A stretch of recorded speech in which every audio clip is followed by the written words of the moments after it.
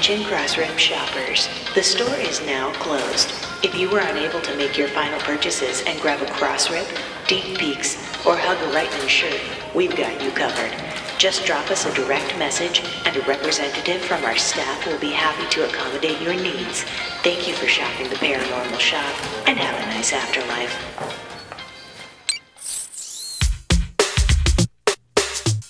Hello everybody, it is March 938th of 2020, and welcome to the Crossrip. Nah, your ears and your eyes are not deceiving you. We're here for this week to do a little retrospective. We're looking back on the year that was. That's right, Chris and I are putting the microphones back on, and we're going to talk about all that happened in the last year that we haven't talked, and we're going to talk a whole lot of Afterlife. So, it's a fun one, we're catching up, it's a reunion. Stay tuned.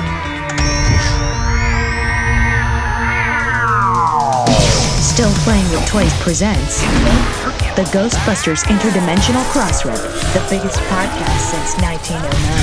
So great. News, interviews, and commentary on everything Ghostbusters. Are you the key master? Here are your hosts, Troy Benjamin and Chris Stewart. Weird name. Gotta make the best of that. You know, it's just occurred to me, we really haven't had a completely successful test of this equipment.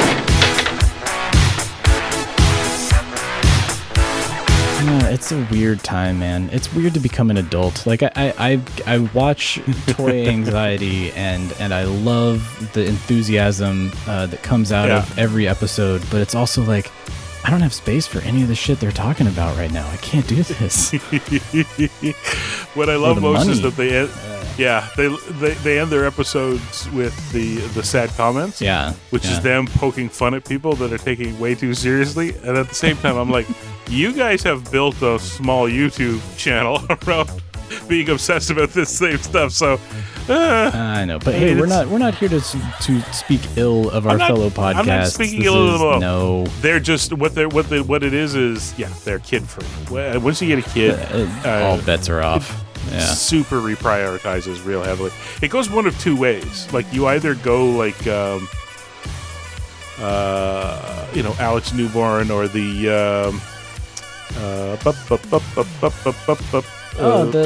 Jeffrey Shrek. You talking about those guys? Thank you. Yeah, the Shrek I want family. to say. I was trying to. My brain was like, say Sheer, and I'm like, it's not Sheer. It's Paul Don't Scheer say is buying Sheer. everything. Don't say Sheer. Damn it's you, wrong. Paul Scheer.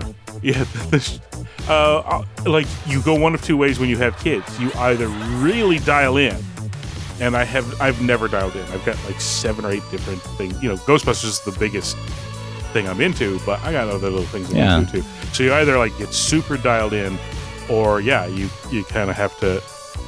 Actually, I guess technically what I'm doing is a dialing in too, but it's a narrowing the bandwidth sort of thing. Weirdly, it's like it feels every time I move some stuff on, I feel a little good and a little later at the same time. I'm like, oh, good, it went But someplace. do you feel any remorse? That's the question. Is there that little tinge of something in the back of you? No. That's, okay. No, because the couple of things so far that I have actually like got, I just tripped into somebody that was, I was like, I have that here, I'll sell it to you or whatever. That almost immediately turned into like wax wrappers I bought on eBay or something like that. Like there can't be any remorse because what I'm doing is, well, yeah, sort of. I'm refining. I'm taking the stuff that I'm like, I get that this is Ghostbusters and I've dug it for years, but I don't dig it as much as say that thing Ghostbusters over there. So why don't I find it a happy home and turn that money into a thing that makes me as happy as that Ghostbusters thing over there? And like just today, an envelope arrived with a Topps wax wrapper for Creature Features. I was like, yeah. All right, so you're really refining the I'm really Topps, refining it. collection. I like it. I want a space. I want to be able to sit in my comfy, my ex Starbucks chair, and sit there with a little box and look at wax wrappers, or watch the TV down here while they're watching upstairs or whatever. While the phonograph plays, the sad songs, and that's the life, man. That's what we need to do, and we don't need to podcast. There's so many podcasts now. Like, there's no reason. The best part about this is we're just going to drop this episode. Like, this is just going to go up, and everybody's going to be like, what the... where have you guys been? Are you pretending like this is... You haven't been on hiatus? I don't understand. Did somebody... Are you okay? Is this like your safe word? Do we need to... The best part is you're going to put this out. We're going to put a Halloween mix out, and I suspect that you'll probably do your Christmas mix. So literally 2022, it'll be 701, 702, 703. That's exactly. It. That's it.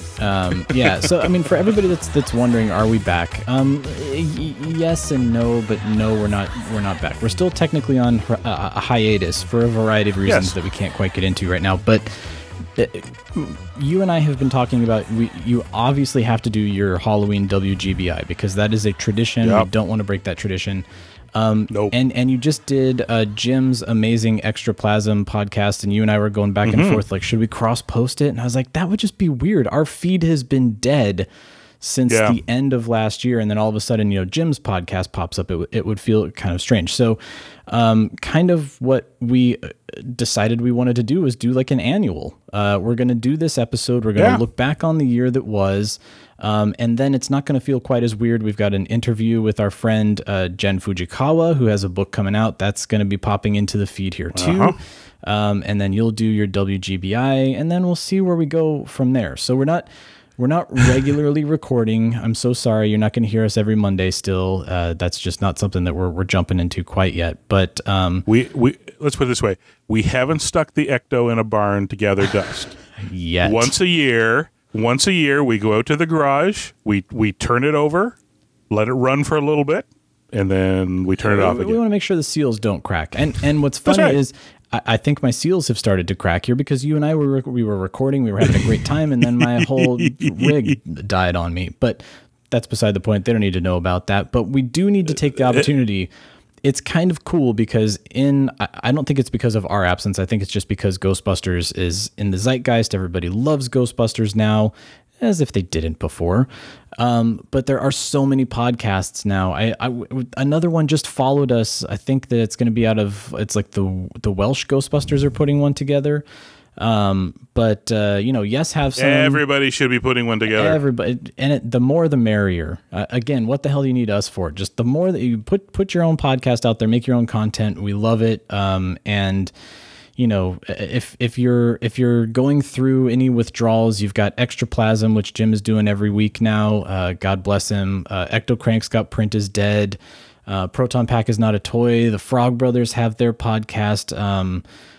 Channeling Spirits is not quite a podcast, but they keep putting out all of those awesome videos. Most recently, is Ghostbusters, the video game canon. Like there's a lot of content out there that you don't need the cross rip. Nobody needs the. No. The only reason that you and I need the cross rip, Chris, is because we haven't talked about a lot of this stuff that's on the rundown here. Thinking like we'll talk about it in a podcast, and we haven't talked about it in a podcast yet. It's so weird. So yeah, I don't know. We got a lot to cover. Should we just like get into the Ghostbusters of it all? Let's just do it. Yeah, let's do it. All right, here we go. The year in review. We'll call it news, but it's not news to any of you. Egon, Peter, I have some news from the world of Gozer. Multiplanar curling and emanation. Yeah, well, here's your next month's cover of GQ. Check out the aura on this sucker. Speeding. 3, 2, 1.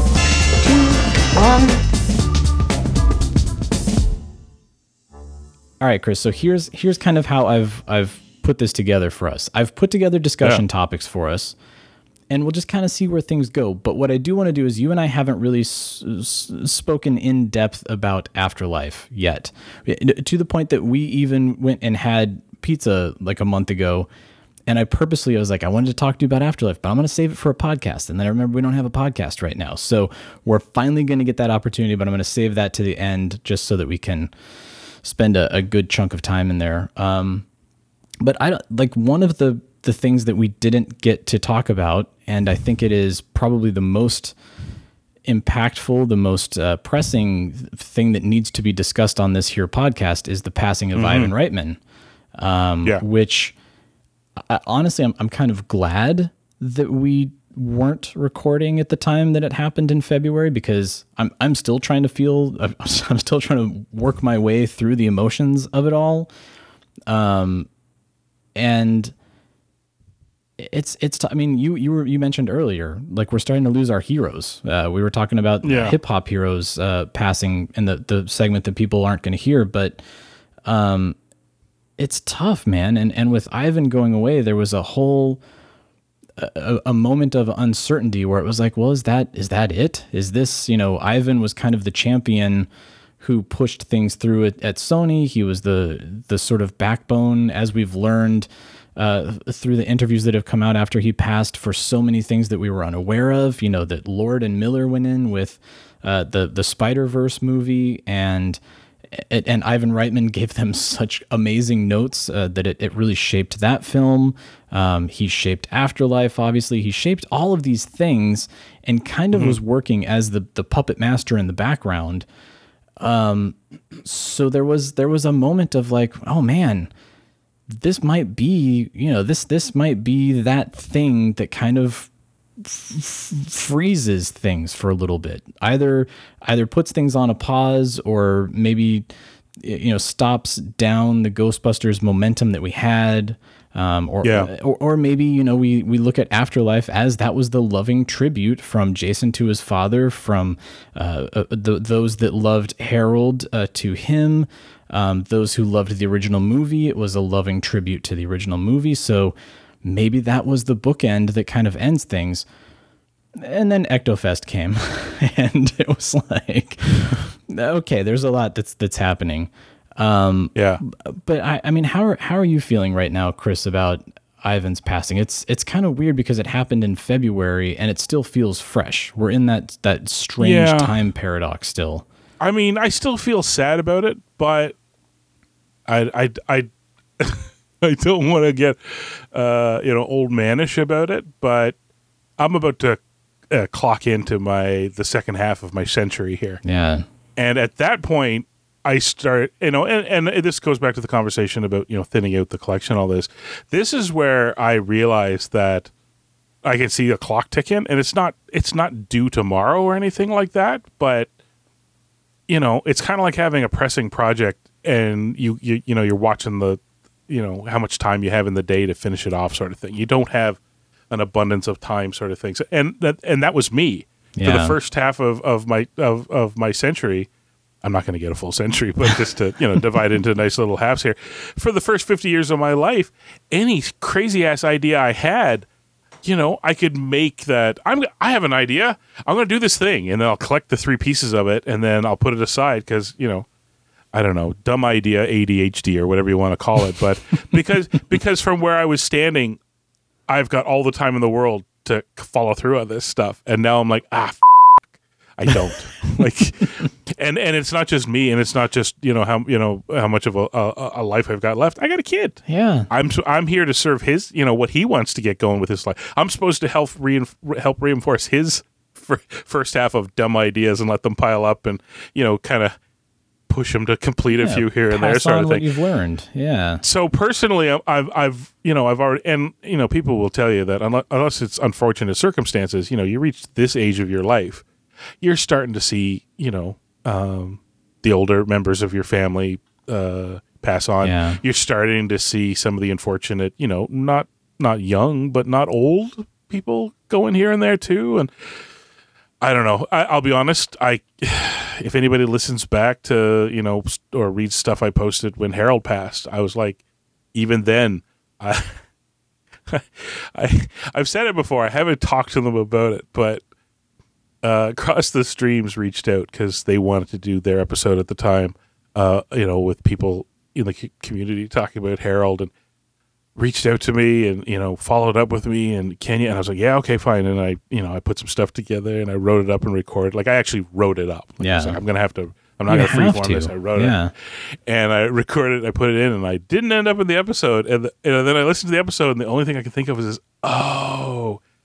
they didn't want the guy going, strap in. This is the start of, this is the first. More are coming. Like, I wasn't crazy, I wasn't crazy man or anything like that, but that was me going, I talked a lot about, like, I mean, he wasn't young, and it was unfortunate, and under better circumstances he would have had years. All this stuff, I was, I was doing it from the, and maybe we need to buck up and maybe accept that we're all getting old, and that's going to bring some realities with it. And then we had to come to grips with the fact that you were saying, like, when when Ivan passed, oh, well, this could be it. I was like, frankly, I went through that a million times in my head when Harold passed. Yeah. You know, how do you keep doing it when Egon's not there? And I don't know. Part of me, I've had no conversations with Jason. I say that like I saw him the other day. I haven't talked to him about it. No, I'll never talk to Jason about any of this stuff, about anything, frankly. But in my head, my assumption is that when you start plotting little dots, you can, I think, you know, Ivan, who's, let's be honest, a veteran mover and shaker in Hollywood. I know people may not be totally down to hearing this, but for example, the changing of the ownership structure that led to Answer the Call. Yeah.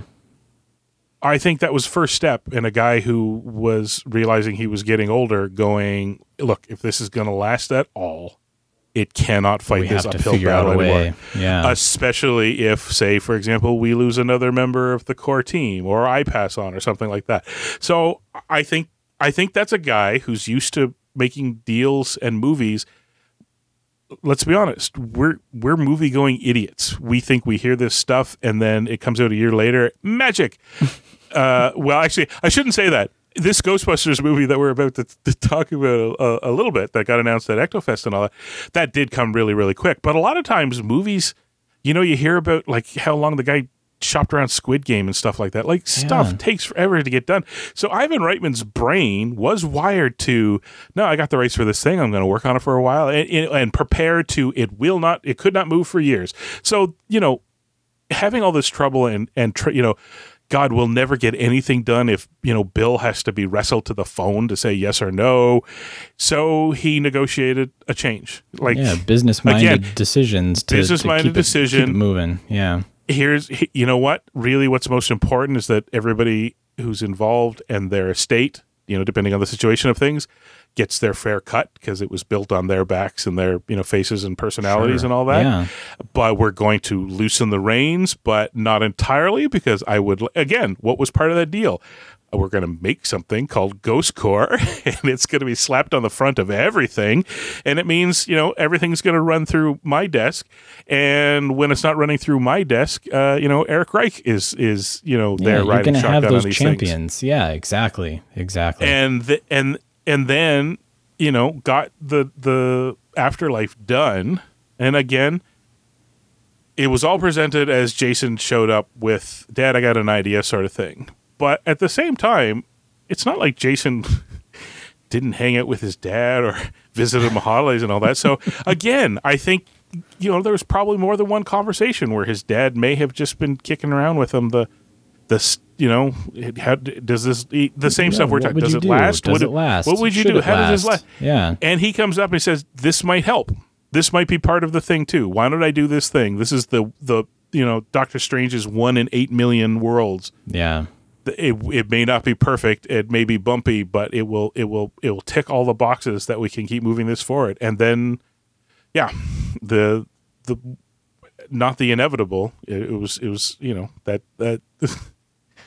Frankly, statistically, you know, Ivan could have had another 10 years. Yeah. But it just so happened that, you know, it didn't pan out that way. Suddenly. Yeah. But I prefer to think it as in my head canon, until somebody says otherwise, a very smart guy who's been making movies in Hollywood successfully for 40 years plus, depending on how you want to measure it, did his, you know, 10-year plan, started it, and it worked. Yeah, you know, and got to experience that sort of victory lap that was Ghostbusters Afterlife. You know, seeing his son, you know, take the baton, run with this on the marathon for me now, and being there and being present for the entirety of that production with him. Yep. I feel like, you know, it probably at the time didn't feel like that, but it was a great experience for the two of them, for Jason and Ivan, to experience this. And maybe that's also why we always saw Ivan getting very emotional. I remember at FanFest, you know, it was emotional for the two of them to be up on that stage talking about this project in the way that they were, because I think Ivan himself was kind of looking at his his mortality. And, look, my son, I'm so proud of him. He has become a director in his own right, and God bless him, he's decided to take over the old man's project and see what he can do with it. It's that sort of, the family business. You are getting into the family business by doing a Ghostbusters movie here.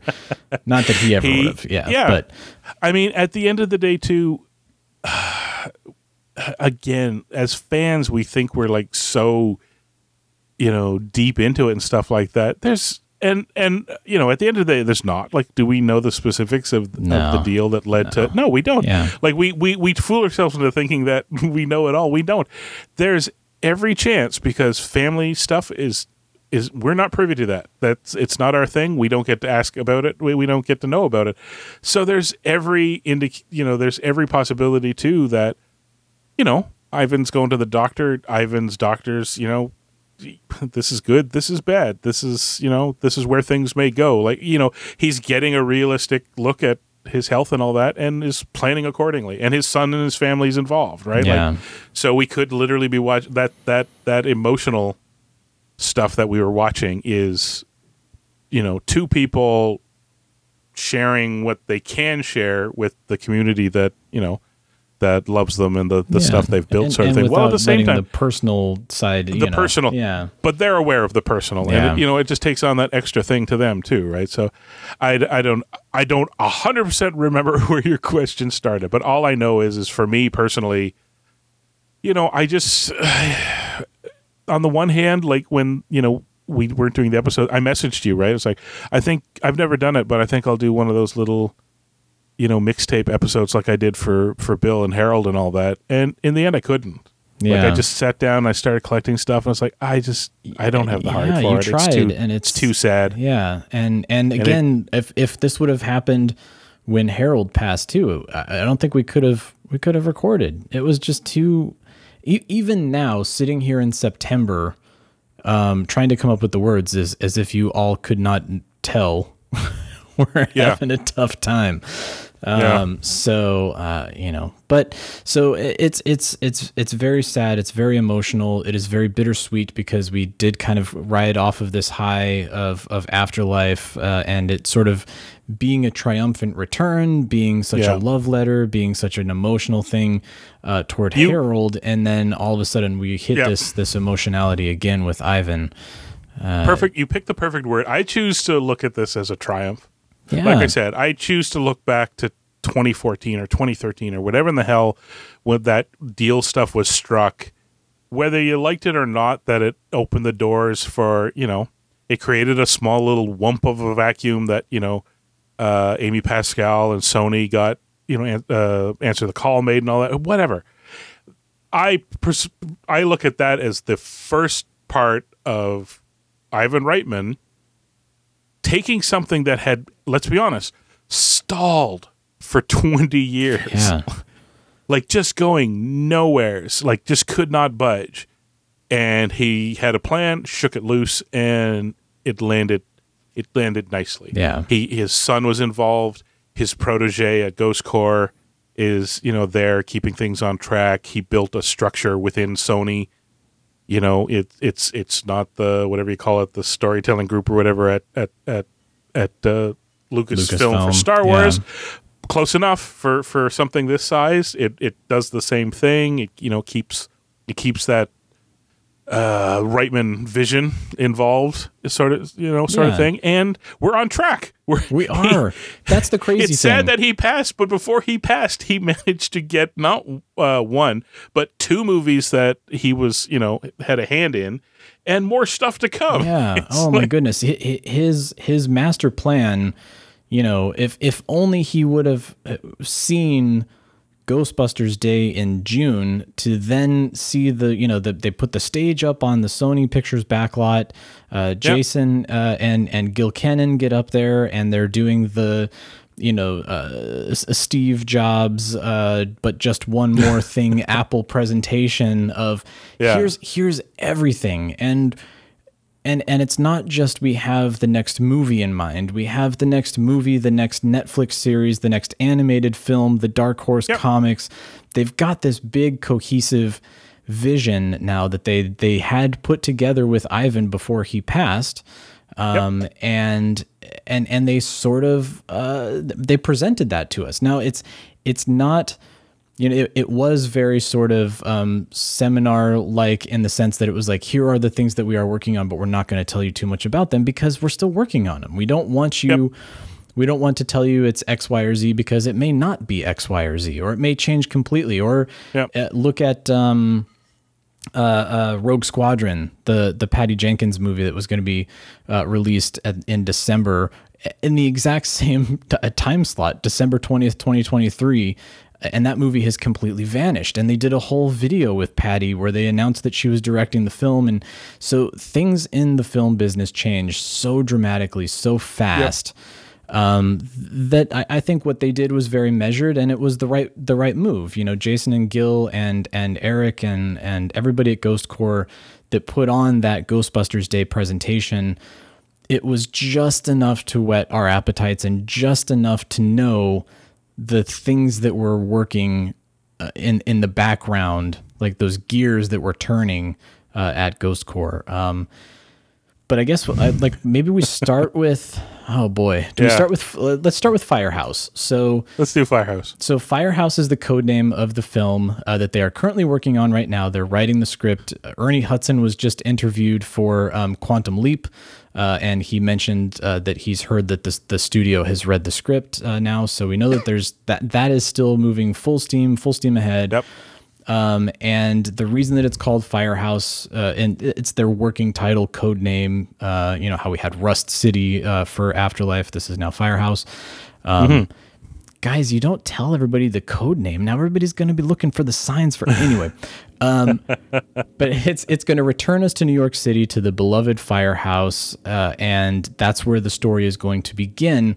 So there will probably be a passage of time in there. There will probably be some stuff that happens in between Afterlife and wherever this next film picks up.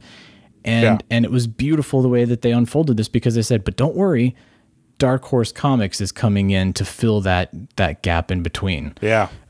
So we're getting the full story. We're getting these complete, A to Z storytelling experiences and opportunities now that we have been dreaming of since 1991 or 1990, I would say. I mean, Firehouse, there's not much we can say about it because there's not much we know about it outside of the fact that it comes December 20th, 2023. That means they've got to start shooting it pretty soon here. I don't know, next week, something as fast as possible. As fast as possible. And that will probably prove to be tricky because you got Paul Rudd. If he's going to be in it, he's a busy dude. McKenna Grace is in high demand. She's writing and producing her own films now. Her was it Hallmark or was it Lifetime? She just had a film that she wrote that came out that she starred in. But so they'll work it out. They are very smart people. They all learned from the best in Ivan that they will find a way to push this a boulder up the hill. What else can we say about it? I mean, I'm excited for it. Nothing. I don't want to say anything. Like if I took anything away from you and I we talked about it a little bit at the time. The one thing I enjoyed most about our call of walking away from the podcast a month before Afterlife came out, I'm kind of okay with that unplugging a bit. I mean, and it'll eventually come back. It'll eventually be all over the place, and I'll eventually have to do I'm going away for 3 months from social media. Goodbye. Honestly, that was the best thing. So taking the hiatus, I know that there was one comment that was just like, wow, way to not know an opportunity when you see one to increase your listenership. And but I was like, but this is for us. Like, this is for us. I think when we looked in the mirror, Chris, and we had done that episode where we went through all of the stack of books that was in the Spangler farmhouse, and you and I were doing this great analysis on it, and you were bringing in the literature, what all of those books meant and could have meant for Egon as a character, and we did this awesome analysis. But I think you and I at that point in time realized, oh boy, like we don't want to be doing this. want to be doing this proactively or actively leading up to the film. Like, I want to go in fresh and I want to know nothing so that I can experience this film. And I think now retroactively going back is really going to help us to analyze it in a different light and to focus on the fine details that we should be focusing on, even though that stack of books was awesome. Like, that is a detail we should have focused on and we should do right now.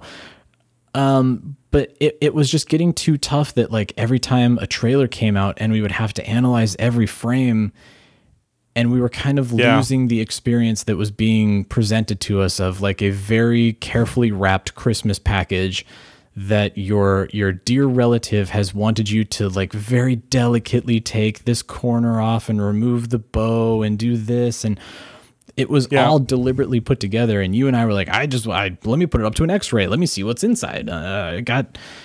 It was getting too close to being that kid that ran around the house looking for their Christmas presents. Yeah, it really was. Tell us what's coming. This one sounds like Lego. And this feels like a book. I'll pretend to be surprised. Oh, just tell me what it is. You're like, it's not the same.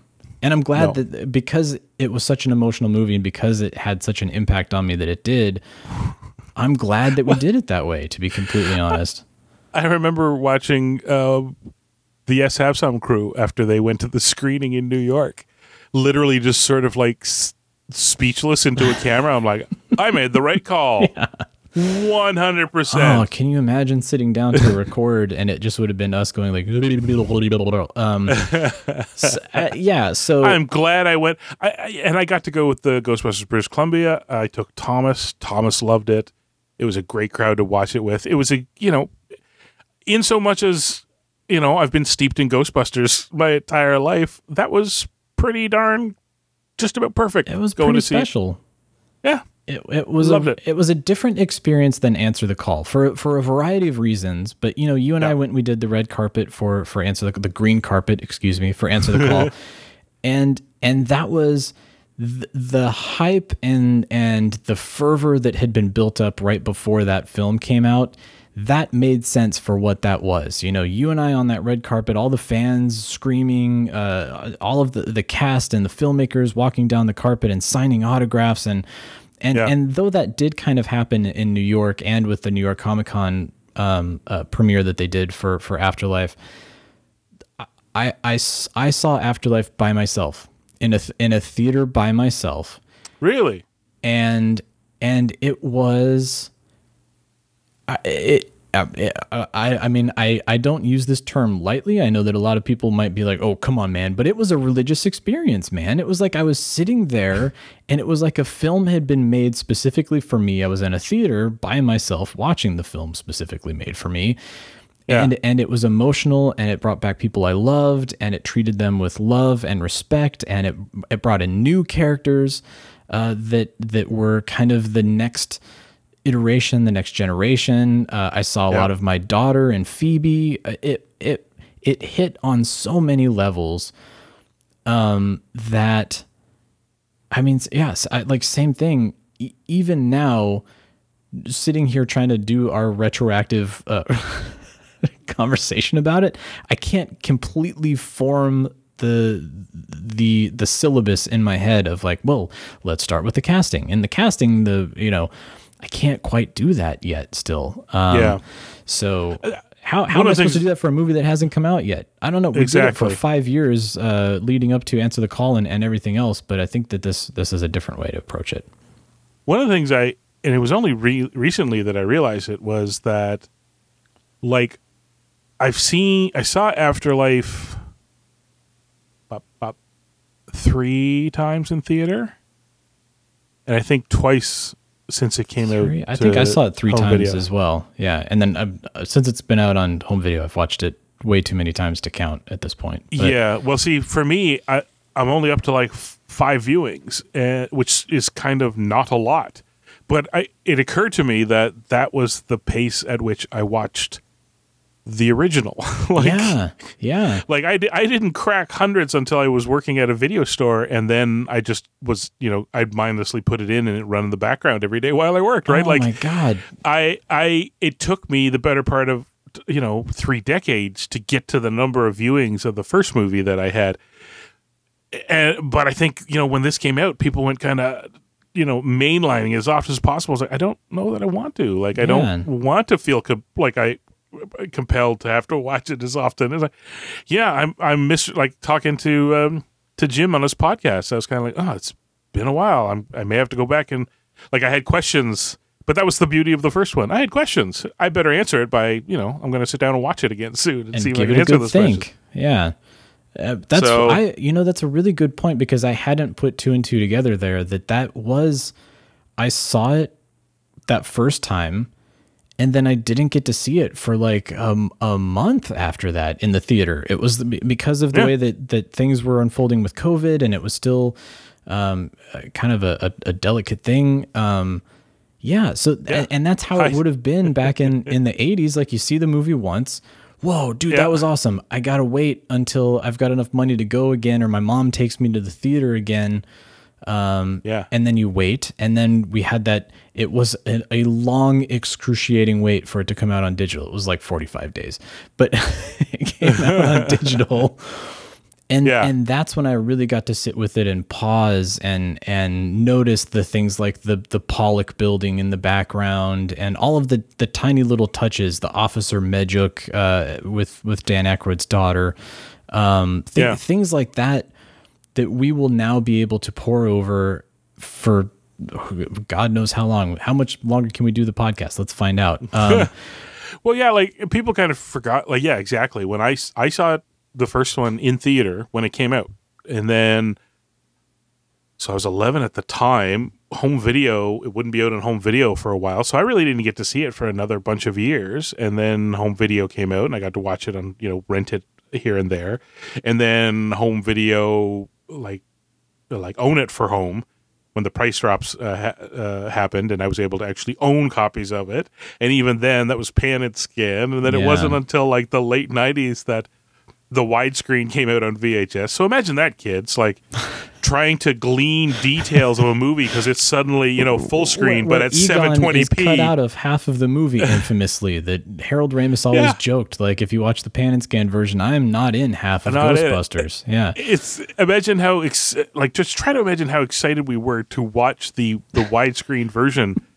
In 720, no, not even 720. What's television? VHS is 480. Yeah, 480. Oh my god, 480! Woohoo! We were going nuts over that. Ron Jeremy, you can see him. It's just, it took forever. And let's be honest, the Laserdisc was I think technically 720, but most TVs wouldn't really. You'd still be seeing it on the 480. Yeah, exactly.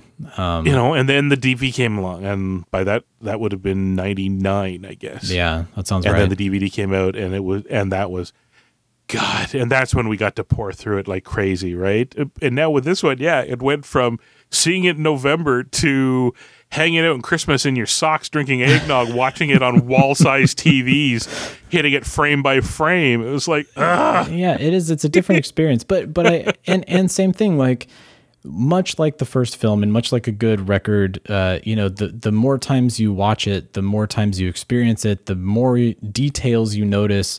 I have very secretly been working on the Ghostbusters HQ page my score analysis. I don't know if anybody's noticed it because I don't know if anybody goes there. But it has been now 4 months in the making, and it is the longest blog post. It's going to be like a 200-page book coming from Titan at some point in time. Yeah.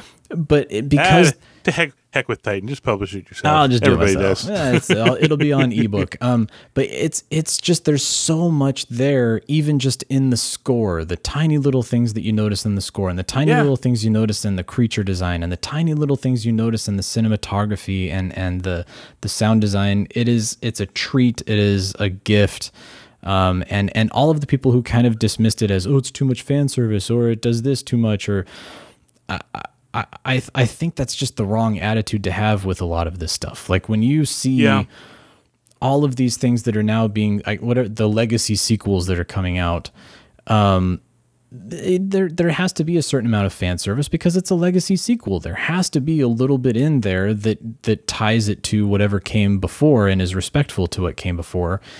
But it also has to tread new ground, and that's where look, Jurassic World Dominion was a legacy sequel, even though they already had 2 movies before that. And it was respectful and it was reverent toward the original film, but it also kind of didn't really present its own new thing. It was trying to close things up. So yeah, this like, I think Afterlife is a great boilerplate that people should be looking toward on how to do these types of films, because it was made for all the right reasons, with all of the right tools and with all of the right people. Yep. So it's amazing. And some real insurmountable ones too. Like, we scratched our heads a lot. Like, how do you deal with the missing of Harold Ramis? Like, how do you deal with that? And yeah, let's be honest. We'll debate it forever about, oh, that worked, that didn't work, that was good enough. But at the end of the day, when you weigh the whole project, the whole end result, about as good as you can get in order to keep things moving along, right? Like, in order to bring a tear to the eye of old fans and capture a bunch of new ones.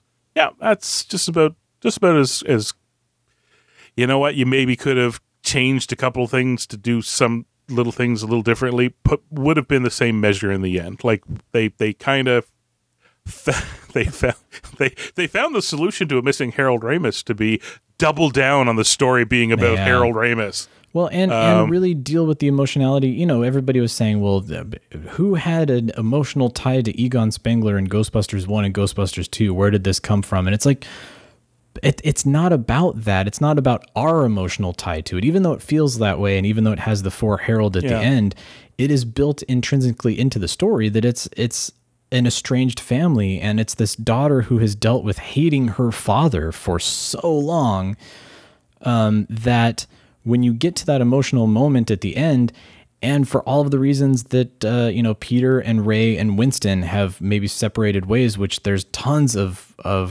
ground that they can cover in there with whatever it may be, like the Dark Horse comics or whatever ends up being in that transmedia platform that they can do that. Yeah. It all builds toward that moment. And I think what happened was audiences have become too cynical. We're so used to snark. We're so used to the social media tone and delivery of everything, that everything has to be punchy and snappy and cynical. And we got to prove that we're cooler than everybody in the room by putting this person down or being cooler than that person or whatever it ends up being. Yeah.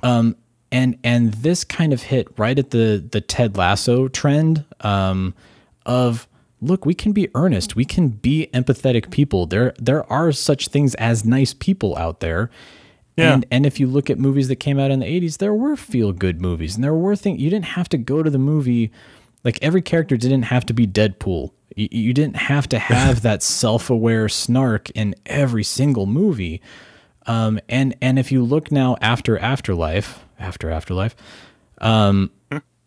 terrible podcast name. I know. After Afterlife. Welcome to After Afterlife. I'm Chris Hardwick. Everything is kind of following in step now. Like, look, the new Quantum Leap. I have many thoughts on the new Quantum Leap. We won't get into that, but it presents itself with that earnestness and with that kindness and compassion, and the showrunners have said that was very important to them, is they wanted it to feel like the original series in that sense, that it was, it was very heartfelt. So, everybody that says, well, Ghostbusters was like smoking and blowjobs and all sorts of stuff. Yeah, it was that, but that's not what we are anymore. That's like, those are not the movies that are being made anymore. And this could have easily been a Judd Apatow from the 1990s film. They tried, but that's what those films were at that point in time. And now here we are living in 2021, 2022. And that's kind of what the films, that's the tone. Yeah. That's kind of the moment that we're living in. So everything is of its time. Afterlife is of its time. Ghostbusters 2 was obviously of its time, right there, hitting at the peak of real Ghostbusters and the popularity there. So it's kind of nice. Here we are, Chris, talking about Afterlife. I was going to save it to the end, and I kind of knew this was going to happen because you and I have just been bottling it up for so long. And when I listened, I think the only reason we're doing this is because when I listened to your interview with Jim, I was jealous because I'm like, oh, he's getting to talk to Jim about it, but not me. Damn. But yeah, so anyway, I told him specifically not to talk to you about it. that's fine. So I get it. It's okay. Well, hey, okay, so we'll continue the Afterlife chat because I feel like that's kind of where we naturally want to go into it. But just really quick to recap the other stuff that happened at Ghostbusters Day, the Dark Horse comics we talked about, the animated film that Chris Peronsky, I think I don't know how you say his I think it's Pernosky. He's working on Lower Decks and a bunch of shows that have that that same sort of it's not quite snarky, but it's also it is self-aware and it knows its audience. So I think that's in good hands. The funny part is when you sent me the rundown, I kind of missed the news about this. I think. Oh, did you really? Or I heard about it, and I don't know if it then kind of merged with there was also the Netflix animated show. series. So I think people kind of muddied that together because there was the animated film, which we've been hearing about now for quite some time. I think even before Afterlife, right? There was an announcement that they were working on an animated film, and that came out of Answer the Call. They were going to do Ecto Force and an animated film, and then they kind of put those on the back burner once Afterlife took off. So I think this is now the next iteration of whatever the animated film is. So it's Chris who worked on Lower Decks, and then it's Jennifer Kaluska who did Hotel Transylvania Summer Vacation. No, Hotel Transylvania 4, not Summer Vacation. It was the most recent one. Transformania, I think it was called, or something like that. I really like the idea of this the animated the movie. And to the series to a certain degree, although I don't know if they'll tonally be the same. Actually, I don't even know what the tone of Chris and Jennifer's will be. But but the thing is, what I like about the Lower Deck is that there's so much room to look at the minutia of the lore without worrying about a bigger picture story. If that makes any sense. Right. And that is something that Ghostbusters desperately needs. There's a lot of. How come some are humans and some are monsters from another dimension? Stuff like that. And an animated series is a place where they can have fun with it, come up with some answers, and we can have some chuckles while at the same time going, that also makes some pretty good sense. Let's just fill in some gaps here and go from there. So. And part of the big sales pitch that they did at the Ecto Fest on Ghostbusters Day was that there are things you can do with animation that you can't do with live action. So, hey. And maybe that's where we hear about Ivo's backstory, because you just hired J.K. Simmons to do voice work. Just have him do the voiceover. Yeah, exactly. Yeah, there you go. So there's that. There is Ghostbusters Spirits Unleashed, which was not even at the Ecto Fest presentation because they had the big VR presentation. But Spirits Unleashed we're 2 weeks out from. I pre-ordered my Tobin Spirit Guide version. And I'm waiting for it. I have no pre-order yet. Well, you can always do the digital. I like to have the physical media because I'm still old school that way. But I want the physical as well myself. Yeah. I could do the digital in a pinch, and I guess I may. But here in Canada, for whatever reason, Amazon, no other place has it. If you want a physical copy, got to go to GameStop. And I'm like, I don't want to go to GameStop. GameStop. GameStop. It's not even clear if the GameStop Canada will have the special edition either. And then at the same time, I don't know if I want the special edition because I don't need to pay $20 extra for the fancy box. I felt the exact same way, and part of the reason that I caught on that for whatever it was 24 hours the special edition or the collector's edition was the same price as the original version. It's because I went and I was like, you know what, I haven't pre-ordered and I want to make sure I have it on release day. I'm going to go check it out. And I put the special edition in my cart and it was $39.99. I was like, did I accidentally put the standard version in? I want the Tobin Spirit Guide. I want to have the case that looks and then I went back and I was like, oh no, that's what it is. So I don't know. Sorry. What if it was an error or if it was a flash sale? I reaped the benefits. I know a few people did. And I guess that's a good argument to pre-order because if you pre-ordered before that price drop, Amazon always honors the lowest price that it hits. So if you pre-ordered it right before that, you're still going to get that $39.99 price. So anyway, so the game comes out in about 2 weeks when you hear this. And it's multiplayer. And I have a feeling with all of the podcasts now that are out there, we're going to have so many awesome group organized evenings coming our way that we're all going to chase Ryan Dole. It's going to be 4v1, and that's just going to be. I'm sorry, Ryan. You're gonna have to be the ghost in every instance of this. It's just how the draw came up. But I'm really excited for that, and I don't know. There's so many other things we didn't get to talk about. The awesome Ghost Trap box set that came out for Afterlife around the holidays that had all of the dailies and the work print version of the film of the original Ghostbusters.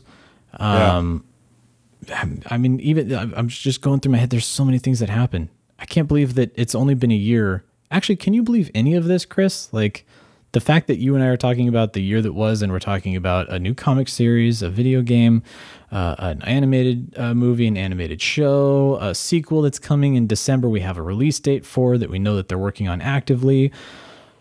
It still doesn't feel real.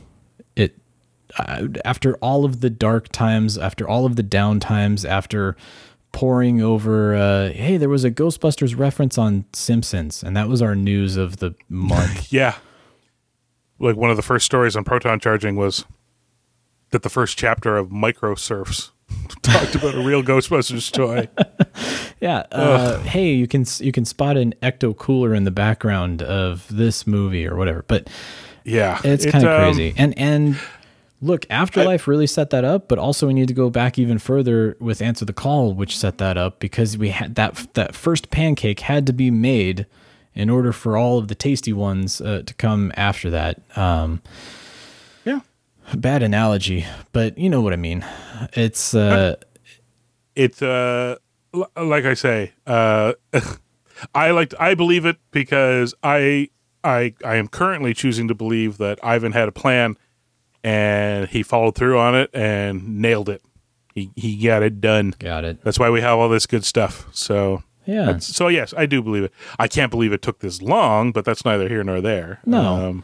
But we also now have Afterlife, which it has become my comfort blanket film. Like if I'm having a really lousy day, Afterlife gets thrown on in the background, and just the white noise of it really makes me feel better.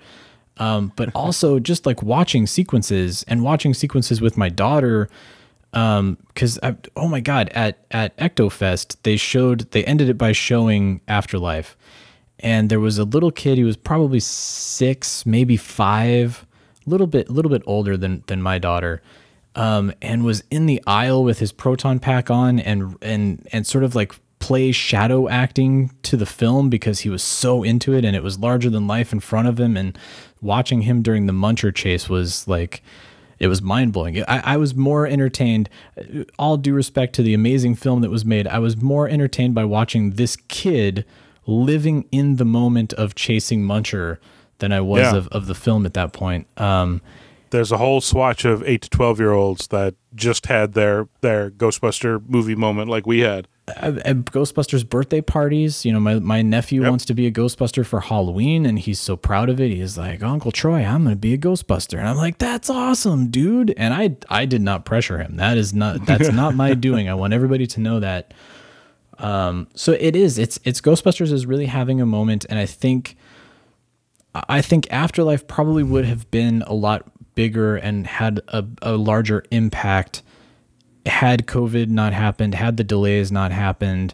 But at the same time, I think what really worked in its favor was there was that sort of, there was a reset. Everybody had to restart their CPU for a year. Yeah.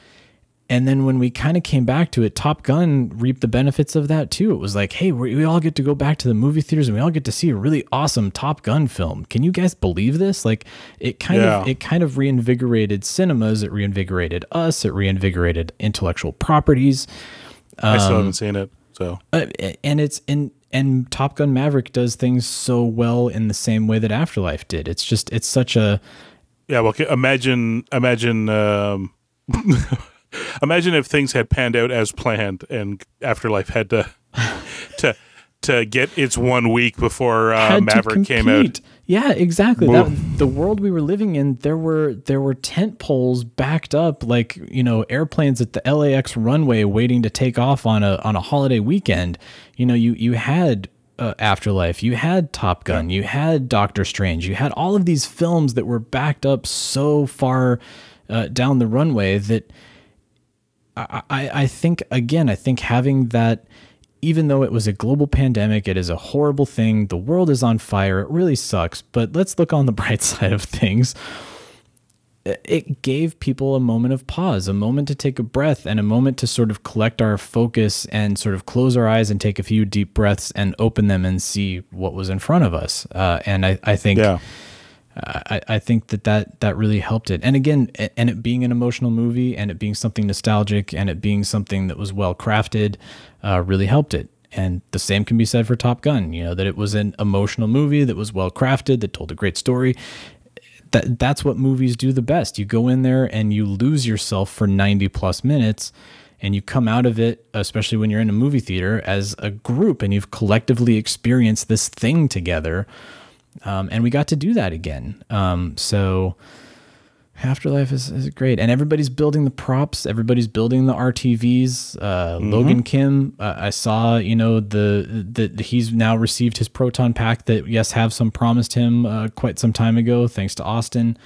There's so much in there that the prop builders can work with. There's so much in there that filmmakers...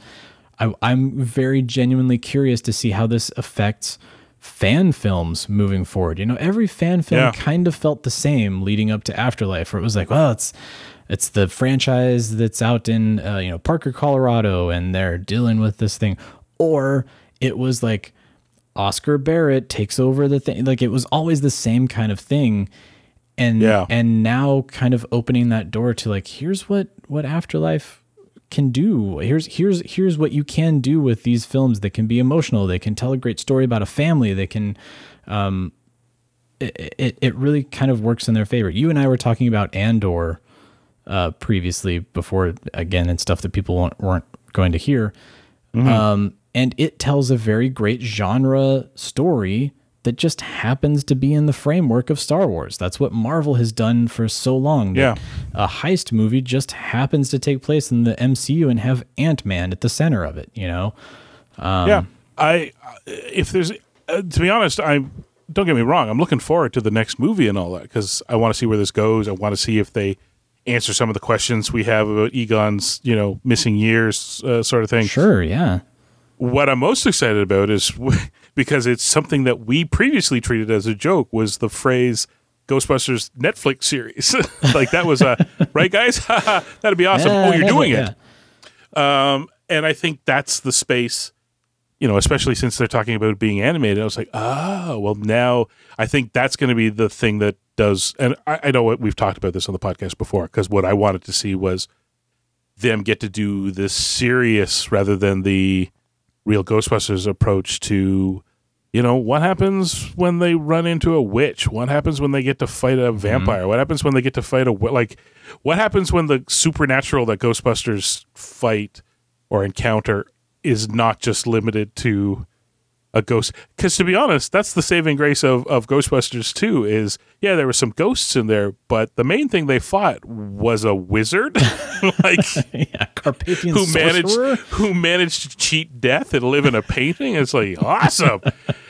and otherwise, we've all said it. It's like, Ghostbusters 2 structurally identical to the first one. It's like, well, how come you guys don't hate it more? It's like, because they fight a wizard with a weird accent in a painting. It's amazing. It's just...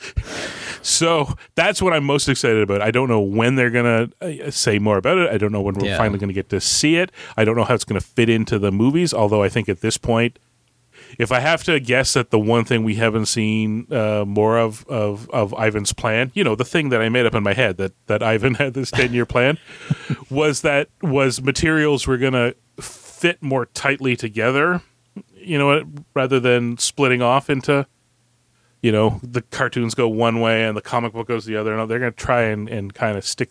So I'm kind of hoping, that this Netflix series does what I always wanted, which was just open up the like I said, the thing that we loved most about the role-playing game was getting to be Ghostbusters and doing stuff that wasn't in the movies. Like we aliens and, living pumpkins and weird stuff like that. Just whatever you could dream up, you got to go fight it. And an animated Netflix series is perfect for that because, like they said about the animated movie that they're talking about, you can do stuff in animation you can't do in the thing. So what's the number one thing that's very expensive about having Ghostbusters fight a vampire or a werewolf? Well, special effects. It's an animated series. Oh well, that's not a problem. It's character design and a voice actor. Yeah, go do that. Yeah. So it's and like I said, I don't want to run too far down an animated rabbit hole, but the last 5 years of animated stuff, a lot of it on Netflix, for example, really, what was the thing?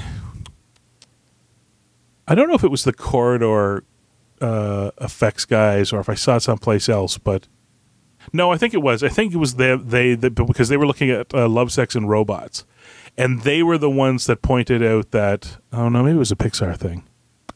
No, I think it might have been a Pixar. I'm all over the place. But you know what you signed up for, kids. The point was Baskin-Robbins? It might have been at the Baskin-Robbins. I don't know. The point is with animated stuff, and actually the Pixar stuff fits. If you look at it, like I've been watching the shorts they put up, the new Spark shorts they put up. Yeah, on those Disney are always Plus fun. Yeah. They are showing that you can stay in a computer-generated animated world, but now the plugins and shaders and all that allow you to keep whatever your concept art style is.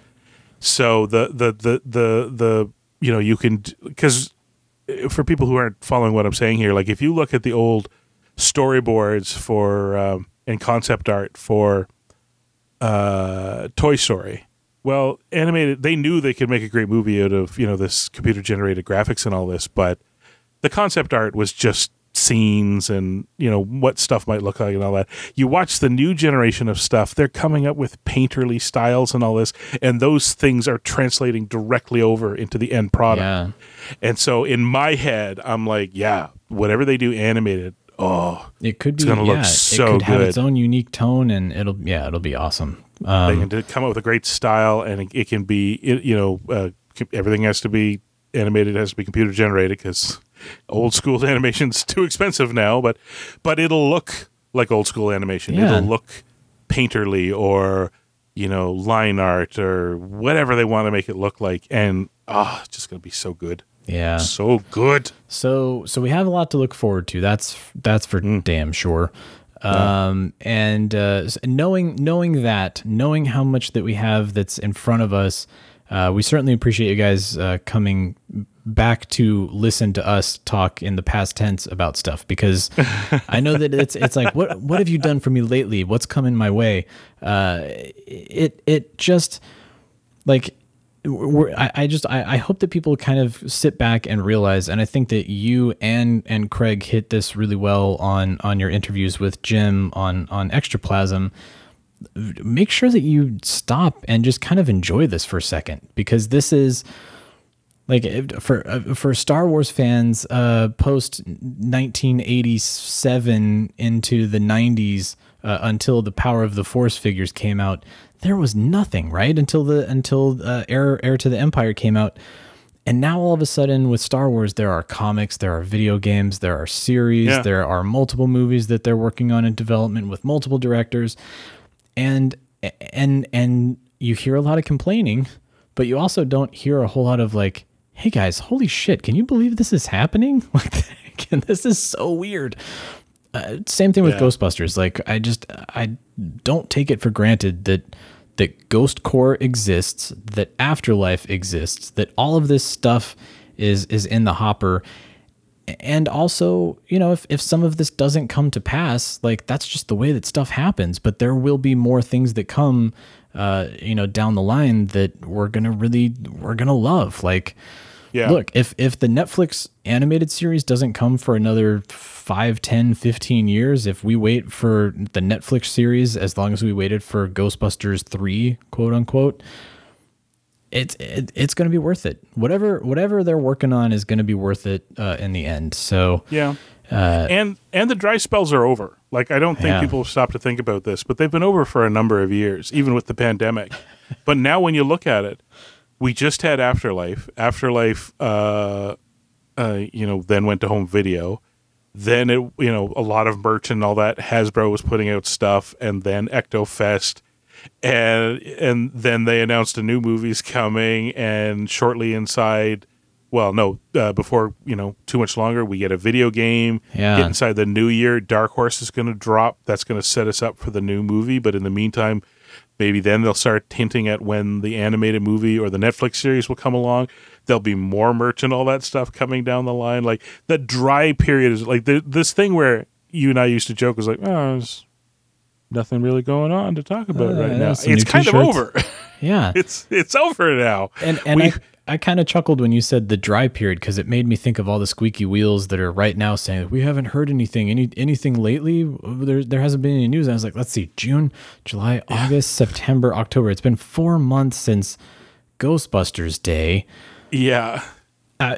Do you remember when, like, it was just 4 months ago. I know that time is a weird construct in the post-pandemic world right now, and 2 weeks feels like an eternity, but like, it takes time for stuff to happen. And I know that we're kind of now used to that very carefully packaged box that we got for Afterlife, but they're working on it. You got to give them some time to work on it too. Yeah. It's tough.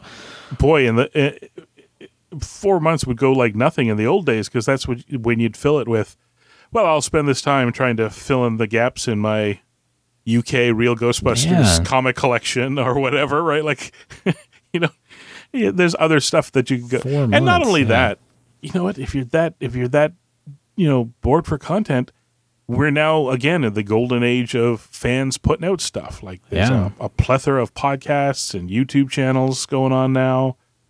Like, there's much. If you cannot, boy, I don't know. Don't be that guy. The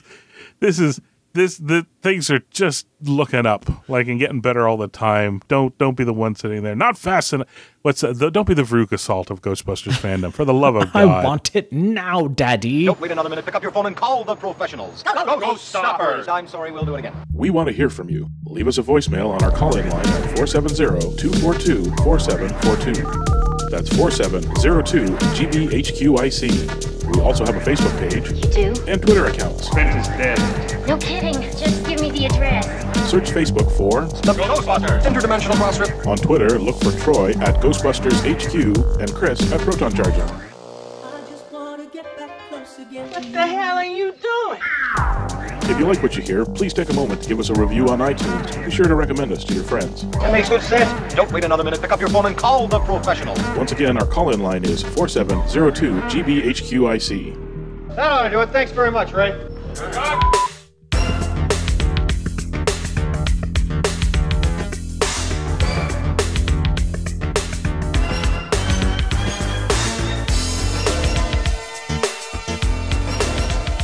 Mr. Stewart, we could do this again.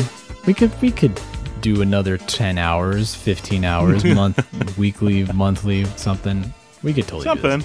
Yeah. Now and again. No, this was fun. I know we could have talked even longer. I apologize, my technical difficulties, because we haven't podcasted in so long. It really set us behind the 8 ball, and we didn't get the 20, 30 minutes at the top that I thought we were going to have to. But it's been a while, man. You got any final thoughts for this week? This year? Yeah, I mean, I guess final thought wise is did we name drop everybody? Go listen to everybody else out there? I think please do. There's a lot of people out there doing the Lord's work. I think right now my final thought, and the reason I mentioned that is because my final thought amounts to go support all the other fans. Like, it's very flattering every time we hear, where have you guys gone, when are you coming back, well, like, Monday mornings aren't the same and all that, and that's really nice, because it means that, the stuff that meant a lot to us, like, that we did at times for our own sanity, was fun for other people too. But at the same time, there is nothing that says fandom like should stand on anybody's shoulders for any period of time, sort of thing. There's no reason why things can't move forward if we're not podcasting regularly, sort of thing. So to that end, go see what the Yes Have Some crew's up to, because while it's not all Ghostbusters, boy, it's certainly entertaining to watch them wax on about toys. You know, if you like Ghostbusters, there's a good chance your Venn diagram overlaps with, you know, the Godzilla movies. Go listen to Jake's stuff. Mm-hmm. You know, Monster Island. Monster Island. I don't know, whatever Ryan does, it's probably okay. Batman. He does Gotham City tonight. Gotham City. Yeah. And then all the others. So, we mentioned Jim's Extraplasm. Jim is really like... It really appeals to me as a name, just because it is playing with the prefixes. I was like, ectoplasm, intoplasm. I was like running through extraplasm. Yeah, that makes sense. That's a good one. Okay, yeah. Endoplasm. I don't know. Yeah. Like, and also, like, if you're really missing the Crossrip, if you liked the way that we structured things and the sort of tone that we took on a weekly basis, like Jim.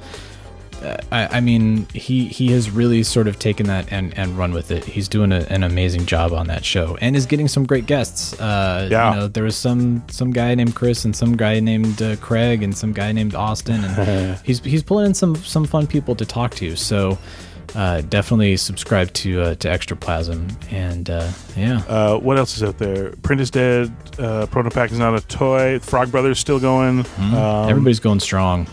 Channeling Spirits. I do enjoy that one. I mean, they're not always Ghostbusters, although a lot of Ghostbusters. Yeah, a lot of Ghostbusters. Black Firehouse is another one that the boys are working on, you know, props and...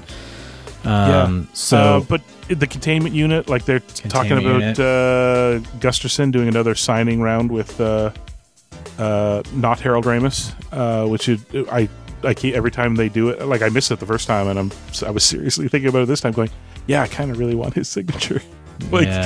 All that stuff. Like the point is at this point, it's not just about what Ghost Core is generating to feed to us.